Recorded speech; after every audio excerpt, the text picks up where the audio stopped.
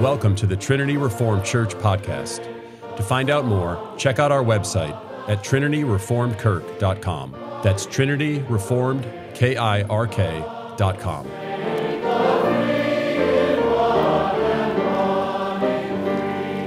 All right, so our confession exhortation this morning comes from Proverbs 3, 5 through 8.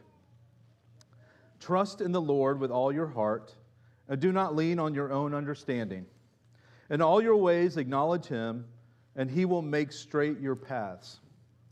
Be not wise in your own eyes. Fear the Lord and turn away from evil. It will be healing to your flesh and refreshment to your bones. This is a proverb written by King Solomon to his son, who would one day be king. We know that this advice was largely unheeded by his son, Rehoboam, who chose to be a harsh king and whose actions led to the kingdom of Israel being divided. Even worse, though, Solomon himself did not actually heed his own wisdom. In Deuteronomy 17, God tells Israel that there are three things that a king must not do: acquire many horses, acquire many wives, and acquire too much gold. And at the root of these three actions are the pursuit of power, pursuing idolatry, and greed. And in 1 Kings 10 and 11, we see Solomon do all three.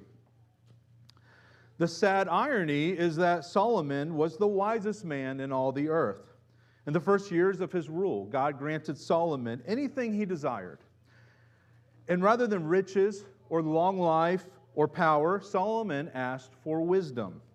And God gave it to him, to the extent that there was none before or after who had the wisdom of Solomon. So if anybody knew God's law and understood the potential consequences of breaking that law, it was Solomon. Yet he failed, despite all of his wisdom. And this is what I want for you to consider this morning. As we start back into the new school year, we need to heed Solomon's proverb and take care not to imitate him. And especially in our church, I think, where we are very intentional about our children's education. Most of us are pursuing homeschooling and private Christian schooling because we are pushing back against the status quo. We are saying no when the state says, give us your children. We want better for our children. And we are all willing to work hard to achieve this, which is great. So that is not the ditch that we have to be worried about falling into. The ditch we need to watch out for is the one where education becomes the primary goal, the thing that will save our kids or give them a better life or will even save our society, because it won't. A good education can be helpful, and it's an important aspect of our mission to change the culture, but it must be properly grounded in the fear of the Lord. Solomon had all the wisdom in the world, but he turned away from the Lord. And in fact, it's not hard to imagine that Solomon's actions had a pretty big impact on his son. The lesson then is to do what Solomon said and not do what Solomon did. So as you make your lesson plans, adjust to the new school schedule, and fill up your calendar with educational and athletic events, start your days by spending time in the Word, praying and singing as a family.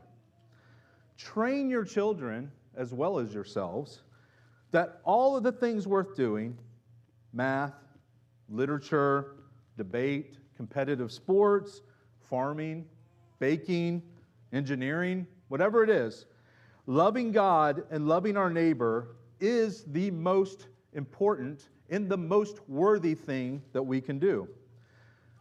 Focus on character over achievement.